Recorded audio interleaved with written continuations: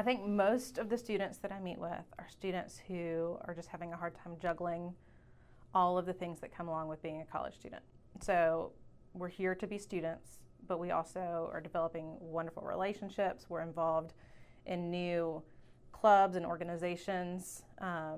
We are active, so whether I'm an athlete or I'm just enjoy going hiking on the weekends or kayaking. Obviously, our spiritual lives are important, and we're involved in our local churches. And so all of a sudden, my list of things that I need to do has just become extraordinarily long.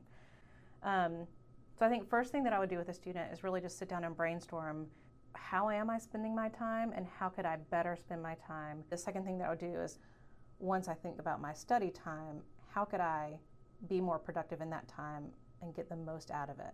So brainstorming with a student and thinking through what are my academic strengths and how can I capitalize on those so I can use my time more wisely and better.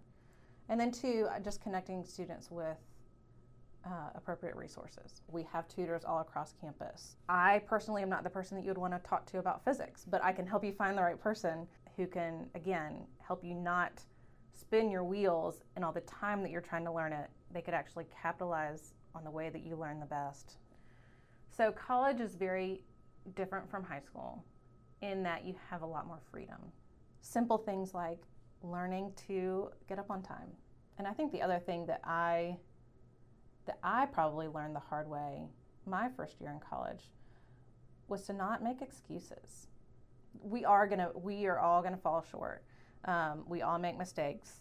I think one of the things that is really appreciated, not only in college, but for the rest of your life, is just to own up to your mistakes, to say, I know that this paper is due today, and if I turned it in right now, it would not be a good paper, and so I'm gonna have to turn it in tomorrow. And I realize that you're probably gonna take points off, and you should, because I should have turned it in today, and so it's my mistake. I think it's important to understand that the academic process is a two-way street.